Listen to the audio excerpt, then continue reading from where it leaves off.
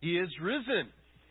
Do rejoice this morning, and I don't know about you, but on Resurrection Sunday, I just always go back to the original resurrection, the time. Can you imagine what it was like when the women arrived at the tomb and found that it was empty? And then they told the disciples, and the disciples ran, and they entered the tomb, and they knew it was empty. What a radical thing that was. And it's been now 2,000 years plus since that time, and we do this every year, and we have, Resurrection Sunday, and we talk about the resurrection, but it's still just as significant as it was that first Easter morning. And so we rejoice and we celebrate and we praise His name, because not only do we have a Savior who came and lived a sinless life and died an atoning death on the cross, but a Savior who is alive forevermore. And we have one who is seated at the right hand of God, who ever lives to make intercession for us. We have the Holy Spirit that indwells us and enables us to live the Christian life, and all that the Lord has provided for us. What a day. This is the highlight of the Christian year, and it is a day for us to praise Him. Well, this morning I want us to go to the book of Acts, and there are a lot of different passages that we've looked at on Resurrection Sundays throughout the year, but this morning going to Acts chapter 2. And we're going to read verses 22 to 38 this morning. So after you find that, stand with me. Acts chapter 2. And this is a sermon by the Apostle Peter, but let's read it beginning in verse 22. Men of Israel, listen to these words. Jesus the Nazarene, a man attested to you by God with miracles and wonders and signs with which God performed through Him in your midst, just as you yourselves know. This man, delivered over by the predetermined plan and foreknowledge of God, you nailed to a cross by the hands of godless men and put Him to death. But God has raised Him up again, putting an end to the agony of death, since it was impossible for Him to be held in its power. For David says of Him, I saw the Lord always in my presence, for He is at my right hand, so that I will not be shaken. Therefore my heart was glad, and my tongue exulted. Moreover, my flesh also will live in hope, because you will not abandon my soul to Hades, nor allow your Holy One to undergo decay. You have made known to me the ways of life. You will make me full of gladness with your presence. Brethren, I may confidently say to you regarding the patriarch David, that he both died and was buried, and his tomb is with us to this day. And so, because he was a prophet and knew that God had sworn to him with an oath to seat one of his descendants on his throne, he looked ahead and spoke of the resurrection of the Christ, that He was neither abandoned to Hades, nor did His flesh suffer decay. This Jesus God raised up again, to which we are all witnesses. Therefore, having been exalted to the right hand of God, and having received from the Father the promise of the Holy Spirit, He has poured forth this which you both see and hear. For it was not David who ascended into heaven, but He Himself says, the Lord said to my Lord, sit at my right hand until I make your enemies a footstool for your feet. Therefore, let all the house of Israel know for certain that God has made Him both Lord and Christ, this Jesus whom you crucified. Now when they heard this, they were pierced to the heart and said to Peter and the rest of the apostles, Brethren, what shall we do? And Peter said to them, Repent, and each of you be baptized in the name of Jesus Christ for the forgiveness of your sins, and you will receive the gift of the Holy Spirit. Let's pray together. Father, we thank you so much this morning just for the reality of your atoning work, that you have worked out your redemptive plan in history, that you have brought about your way of salvation for your people. And Lord, we thank you that you have saved sinners like us. And we know it's all because of the cross, and it's all because of the resurrection that we have eternal life. And Lord, we rejoice today. We celebrate this day. We just know that it is only because of your grace and the power of your salvation that you have redeemed us and atoned for our sins. And Lord, we thank you so much. And Lord, we live with eternal gratitude. And Lord, we someday will be with you forever because of that saving grace. But Lord, we pray this morning that you would work in our midst. Lord, we pray that you would save the lost, that you would help all of us to know your plan of salvation. And Lord, that we can be yours, that we can be redeemed and we can be saved forever because of Christ. So Lord, we worship, we rejoice, we celebrate, we praise your name this morning. And it's in Jesus' precious holy name we pray. Amen. I'm told that in 1957 a song was released with the title of What a Difference a Day Makes. I understand it sold over 2 million copies. Now, I don't remember that song because I was 2 years old. Most of you don't remember it either. But there's a lot of truth in that title. There are certain days in history that are so significant, we would have to say, what a difference a day makes. And we could point to days like December 7th, 1941, or more recently, September 11th, 2001. We could point to other days like the day the first atomic bomb was dropped, or the day the stock market crashed, or the day the light bulb was invented. But there has never been a day that has made as much difference as the day Jesus Christ rose from the dead. By far and away, the resurrection of Christ has been the greatest event in human history. It was a day in which eternity was altered. It was a day in which sin was defeated forever. And if you were to ask me this morning, what is the most important doctrine in Christianity, I would say without any hesitation, it is the resurrection of Jesus Christ from the dead. Christianity stands or falls with the resurrection of Jesus from the dead. And the day Jesus rose from the grave is without doubt the greatest day in human history. And yet, amazingly, to many people, it has become merely another fun holiday. For many people today, it will simply be a day of bunny rabbits, jelly beans, colored eggs, and new clothes. Have we forgotten the significance of this day? Far too many of us have. But I hope for you that is not the case. I hope for you the reality of the resurrection makes a big difference in your life.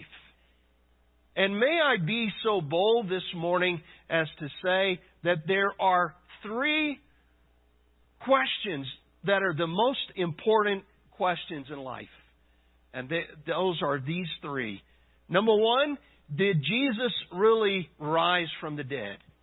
Number 2, what does that mean? And number 3, what must we do in response? Those 3 questions have eternal consequences. And to help us answer these questions biblically, I want us to turn to the very first sermon that was ever preached in the church age. We read it just a few minutes earlier in Acts chapter 2. And it is significant that the very first sermon of the church age was an Easter sermon. In fact, every sermon in the early church was an Easter sermon. If you follow the progression of the book of Acts, you will see that Peter delivered another Easter sermon on the resurrection in chapter 4. And then another one in chapter 10. Stephen preaches the resurrection in chapter 7. Philip does so in chapter 8. And Paul preaches on the resurrection in chapter 9, chapter 13, and chapter 28. The resurrection was the central theme of the preaching of the apostles in the early church. Nearly everywhere you look in the New Testament epistles, you find references to the resurrection. It was the reality of the resurrection that empowered the apostles to turn the world upside down for Jesus Christ. But let's answer those three questions. And we begin with a confirmation that leads to reliability. The first question is whether Jesus really did rise from the dead. You can't really talk about the difference the resurrection makes if you don't believe there was a resurrection. And so Peter addresses that in verses 22 to 24. He affirms that the resurrection of Jesus Christ from the dead actually occurred historically. Look with me at verse 22. Men of Israel, listen to these words. Jesus the Nazarene, a man attested to you by God with miracles and wonders and signs, which God performed through him in your midst, just as you know. Stop right there for a moment.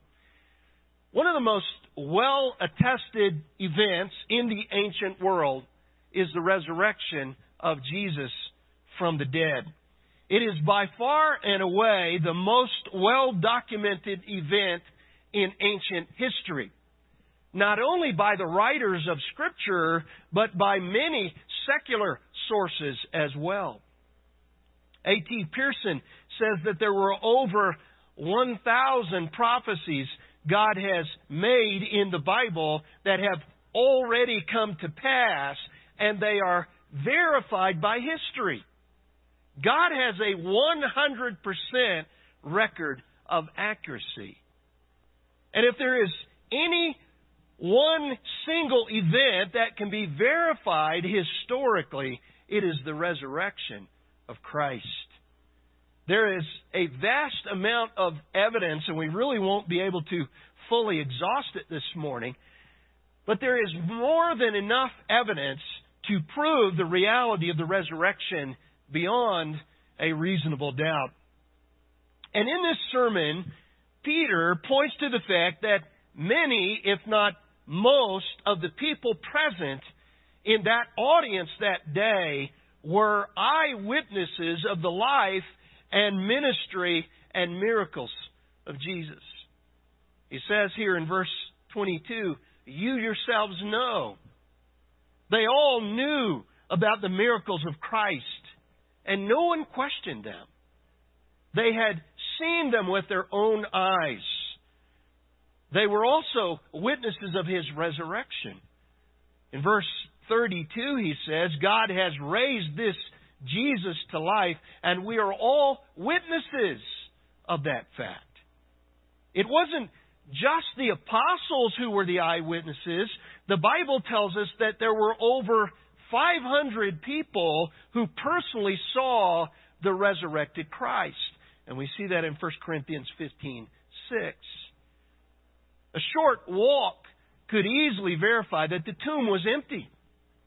No one could deny that. And no doubt many of them had gone out and seen it themselves. So Peter is saying here, you can't deny the miracles of Christ, including His resurrection from the dead. And it has always been interesting to me that no one in the first century ever denied the resurrection. other than the Romans, who had to come up with some kind of explanation of why their soldiers could not guard the tomb. But it is only in modern times, hundreds of years later, that people have begun to question the resurrection and to come up with all kinds of flimsy explanations to deny it. But I want us to think about this for a moment. Verse 37 tells us that after this sermon on the resurrection, the people were pierced to the heart. Verse 41 tells us there were about 3,000 people who were saved and baptized that day. A few days later, we're told that 5,000 more came to Christ. Why do you think that was the case? I'll tell you why. It's because they knew it was true.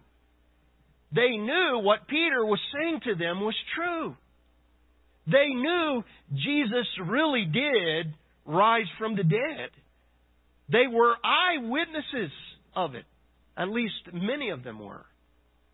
Listen, what was it that changed those cowardly disciples from those who denied Christ and hid away in fear to those who ultimately were imprisoned, beaten, tortured, and killed? Would that kind of transformation have occurred if they had stolen Jesus' body? Would they have done that if they knew it was a hoax? I don't think so. And think about this for a moment.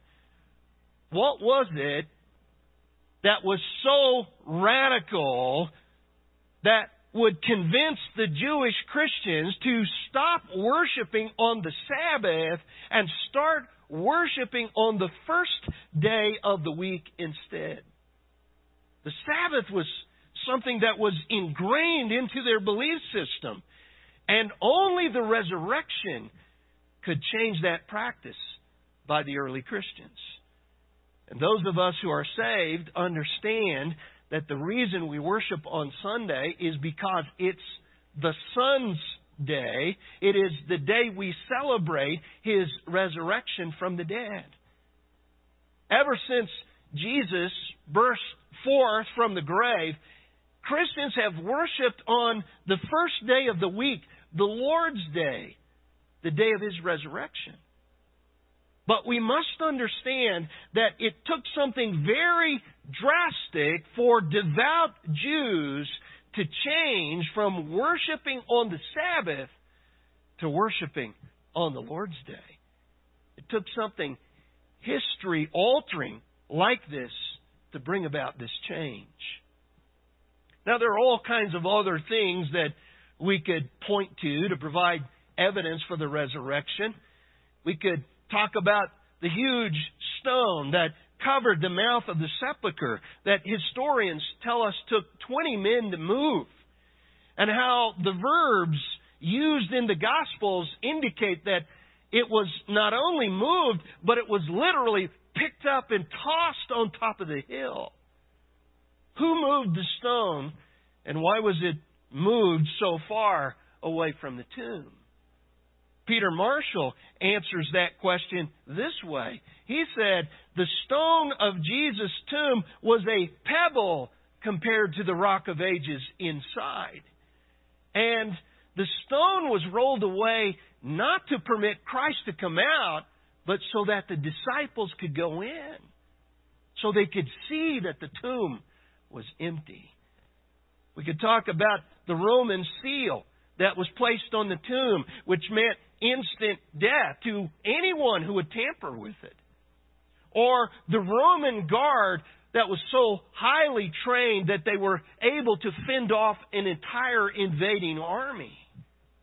And we could talk about the ridiculous notion that the soldiers fell asleep because the penalty for even one of them falling asleep was that they would all be burned alive in their own armor. And so we can be certain that if even one of them began to nod off, the others surely would be slapping him to keep him awake. We could talk about the fact that there is no other viable alternative to the resurrection that has ever been given. And all these silly explanations have been easily dispelled.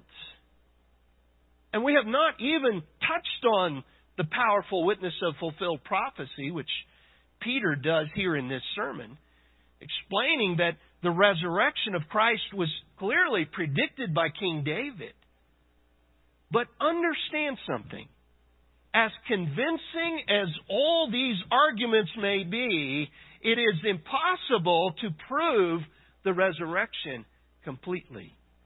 It is impossible for us to step back into history 2,000 years and witness it for ourselves as many of these people did. It is impossible for us to put the resurrection in a test tube and test it scientifically. We weren't there, and even though we have the eyewitness accounts of many who were, that will not satisfy everyone, and there will always be an element of faith required to believe it. Of course, the Bible tells us that without faith it is impossible to please God. And our salvation is always by faith. So in a very real sense, Easter is not the time to argue for the resurrection. It is a time to underline what it means that it is true. And so that leads us to our second consideration today, and that is some consequences that lead to relevance. If Jesus really did rise from the dead, then what difference does it make? What does it mean in your life? Does it make any difference at all? You know, people go to church on Easter Sunday more than any other day of the year. Many will come to church on Easter Sunday who will never come any other time. Now, why do people do that? Well, there are probably a number of different reasons. Maybe to please a family member who has been after them to attend church. But I believe there is something deep down inside us that tells us that God is real and the Easter account of the resurrection is true. God has put His witness within our conscience, and we have this inner witness that His Word is true and that His Son has indeed come to save the lost. And so we still cling to this hope. However, they get times that God exists and that He has created this world and that He has a plan of redemption and that He can help us with our deepest problems, even the problem of death. So we'd have to say that the resurrection of Jesus Christ from the dead makes all the difference in the world. And Peter explains to us that in the resurrection, 4 primary realities occur. First of all, sin is conquered. Sin is conquered. Look with me at verse 23 for a moment. It says, "This man, delivered up by the predetermined plan and foreknowledge of God, you nailed to a cross by the hands of godless men and put Him to death." He's saying, you Jews put Him to death by nailing Him to the cross, and you used the godless Romans to accomplish that. But even though that is the case, it was all done according to the sovereign plan of God. Jesus was a participant in history, but He was not a victim of history. God planned the cross. The cross was no accident or unfortunate turn of events. The cross was planned by God from before the beginning of time. This was all His divine plan of redemption. And it all came to its highest point at the resurrection of Christ from the dead. Go on to verse 24. And God raised Him up again putting an end to the agony of death, since it was impossible for him to be held in its power.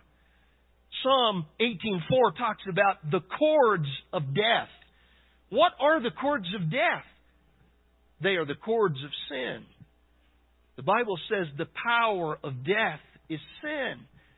It is our sin that gives death its power. But at the cross, the cords of sin were broken. As the author of Hebrews put it, since then the children share in flesh and blood, he himself likewise also partook of the same, that through death he might render powerless him who had the power of death, that is the devil, and might deliver those who through fear of death were subject to slavery all their lives. Death is the ultimate enemy. And we don't like to think about death or talk about it. And we hide behind antiseptic hospital walls or fancy funeral homes or well-manicured cemeteries. But the fact is, 100% of us will die one day. And when Jesus died on the cross, the disciples were absolutely devastated. All their hopes were completely crushed. On that Friday, when Jesus was nailed to the cross, it looked like everything evil had won. It appeared that death had conquered Christ. That was Friday, but it was anything but Good Friday to them. Oh, but that was Friday. Sunday made all the difference. On Sunday, the unbelievable happened, and they all saw it. Christ rose from the grave, and that made all the difference in their lives. Before that time, they were hiding for their lives in darkness and fear. But after that, they were courageous and bold, as Peter was, standing up now in the public square proclaiming the risen Christ. After that, they cared not for their own lives because they knew the resurrection was real. And every single one of the 12, as we saw Friday night depicted, every single one of the 12 died as martyrs, with the exception of Judas, of course, who betrayed him, and John, who was banished to the Isle of Patmos. But on the first Easter morning, tears of sorrow were swallowed up in tears of joy. Now they knew that absolutely nothing in the world could ever defeat Jesus Christ.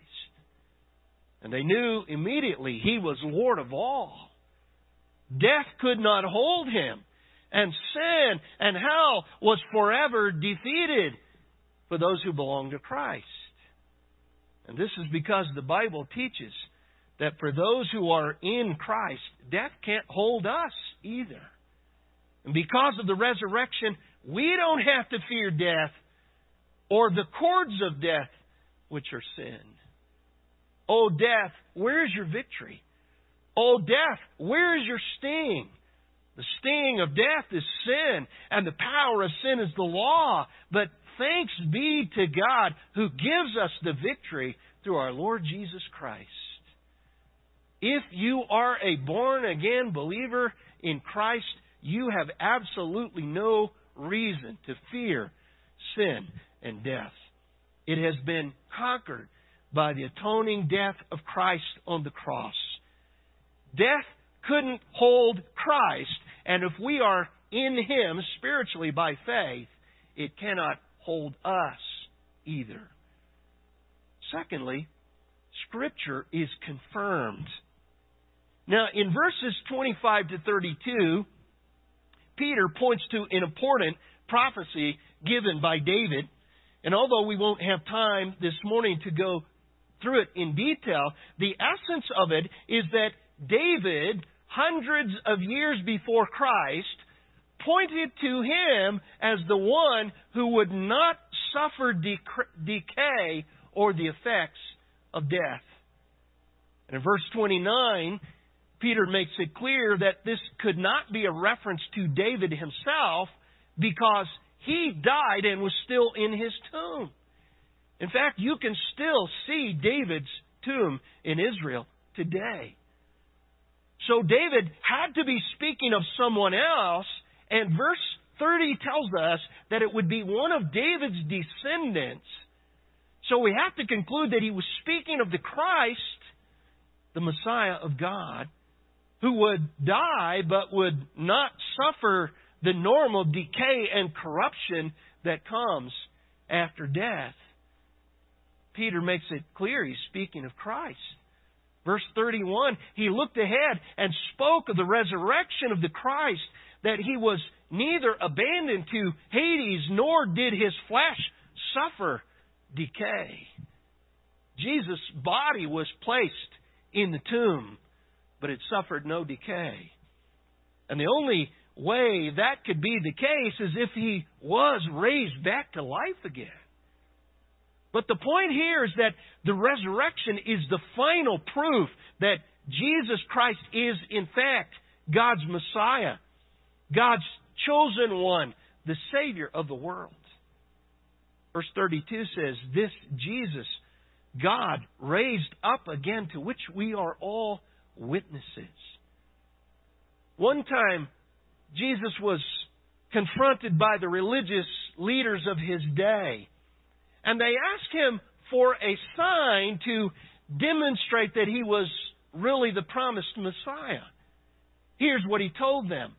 An evil and adulterous generation craves for a sign, and yet no sign shall be given to it but the sign of Jonah the prophet. For just as Jonah was 3 days and 3 nights in the belly of the sea monster, so shall the Son of Man be 3 days and 3 nights in the heart of the earth. The resurrection was the ultimate sign that he was who he claimed to be. The sign of the resurrection set Jesus apart from every other person who has ever lived. It gave proof that he was, in fact, the divine Son of God. In Romans 1:4, Paul tells us he was declared the Son of God with power by the resurrection from the dead. Resurrection confirms everything Jesus claimed, and it confirms everything the Word of God declares concerning him. Thirdly, we see the Savior is crowned. Look with me at verse 33. Therefore, having been exalted to the right hand of God. Verse 34, for it was not David who ascended into heaven, but he himself says, the Lord said to my Lord, sit at my right hand until I make thine enemies a footstool for thy feet. Verse 36, therefore let all the house of Israel know for certain that God has made him both Lord and Christ, this Jesus whom you crucified. Jesus Christ is now seated at the right hand of God the Father. And he will be there until the day that all the enemies of Christ are made a footstool for his feet. One day, Satan will be judged and cast into the lake of fire. One day, Christ will come again with power and great glory. And he will judge the unbelieving nations. And his eternal kingdom will begin. But even now, he is Lord of all. He is King of kings and Lord of lords. He is the exalted Son of the living God. Paul put it this way in Philippians chapter 2. Therefore, also God highly exalted him and bestowed on him the name which is above every name, that at the name of Jesus every knee should bow, and that every tongue should confess that Jesus Christ is Lord, to the glory of God the Father. In Ephesians chapter 1, verses 20 and 21, the Apostle Paul wrote that when God raised Jesus from the dead, He gave Him a place far above all principalities and powers and dominions. He is the exalted Lord of all. His enemies put him to a horrific death, but God the Father delivered all things into His hands. Fourthly, we see that the Spirit is commissioned. Go back to verse 33. Therefore, having been exalted to the right hand of God, and having received from the Father the promise of the Holy Spirit, He has poured forth this which you both see and hear. This is what kind of got this whole sermon started to begin with. This sermon was delivered on the day of Pentecost, and it was in response to the miraculous outpouring of the Holy Spirit. And here, Peter makes it clear that the Spirit came because Christ rose from the dead and ascended to the Father. In John 7:39, we're told that the Spirit was not yet given because Jesus was not yet glorified. The Spirit could not come until the Son was glorified, but as soon as Jesus rose from the dead and ascended back to His Father, the Holy Spirit came. And it is the Holy Spirit that gives us power to live the life that He's called us to live. And it is the Holy Spirit that gives us power to be witnesses for Him. It says in Acts 1:8, you shall receive power when the Holy Spirit has come upon you, and you will be my witnesses. So all of these consequences came about because of the reality of the resurrection. And these provide great relevance for all of us who are in Christ Jesus. But there's one more element in this sermon, and that is really what brings it down to brass tacks, which is a conviction that leads to repentance. A conviction that leads to repentance. How should we respond to all this? Well, notice how the people that day responded. Look at verse 37. Now, when they heard this, they were pierced to the heart and said to Peter and to the rest of the apostles, Brethren, what shall we do?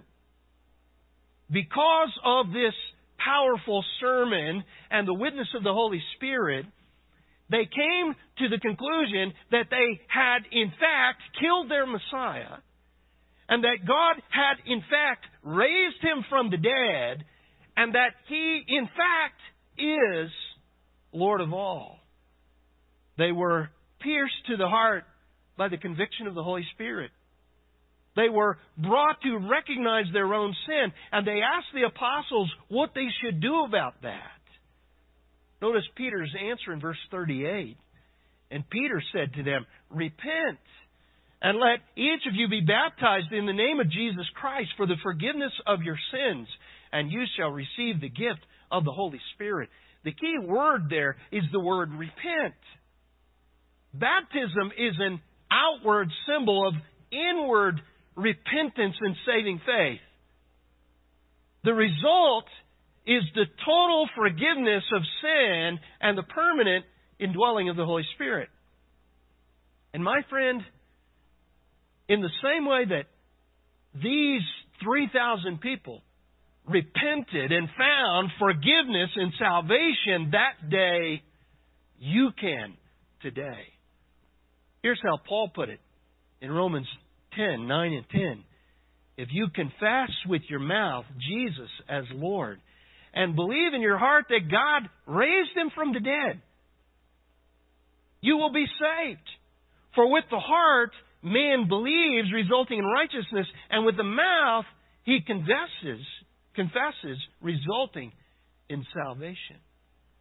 As you turn from your sin to Christ and believe in your heart that God has in fact raised Him from the dead, you will be saved forever. Your believing in Christ will result in the imputed righteousness of Christ being credited to your accounts. And your confession of that faith will result in eternal salvation. But there's only one way of salvation, and that is through faith in Jesus Christ. Jesus said, I am the way, the truth, and the life. No one comes to the Father but through me. He said, unless you believe that I am He, that is the Christ, you will die in your sins. The Apostle Peter would later say in Acts 4:12, there is salvation in no one else, for there is no other name under heaven that has been given among men by which you must be saved. Only one way of salvation, through faith in Christ. Paul wrote, for there is one God and one mediator between God and men, the man Christ Jesus, who gave Himself as a ransom for all, the testimony born at the proper time. I'll tell you why there's only one way of salvation. It is because there is only one person that has ever risen from the dead. He is the only one who has defeated sin and hell and the grave. Suppose you were lost in a thick jungle and you were wandering around without hope for a long period of time. And suppose you came to a clearing where you saw two forest rangers. One was dead, the other was alive. Which one would you turn to for help? Now, I know that sounds like a silly question, but which person will you turn to for eternal life? Some religious leader that is smoldering in his grave? Or one who has conquered the grave and is alive forevermore? I choose the living one. Peter said David wasn't speaking of himself. He was talking about one who would never suffer decay. He was speaking of the Christ who would rise from the dead. What a difference Easter makes. What a difference the resurrection makes.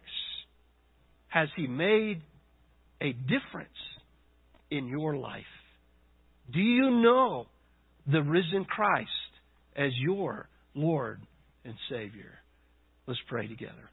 Father, we pray this morning that You would help us just to understand again the significance of the resurrection, coupled with the significance of the cross, Your plan of salvation, including the ascension, all that is part of Your redemptive plan. And Lord, we pray this morning, if there's anyone in this place today that does not know Jesus Christ as Lord and Savior, we pray that on this day, that we focus on the resurrection, that perhaps they would come to know Christ as Lord and Savior. They would repent of sin, put faith in Christ alone, and receive Your free gift of eternal life. And Lord, we pray that all of us would be bold as the apostles were.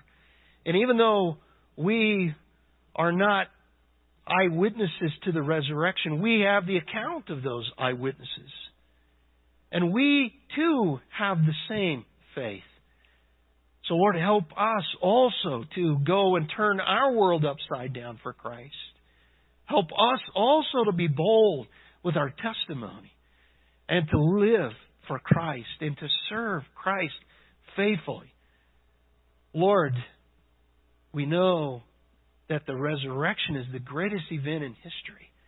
And Lord, we pray that it would be the most significant event to us as well. So Lord, help us to respond the way You'd want us to, pleasing in Your sight. And we ask this in Christ's name. Amen.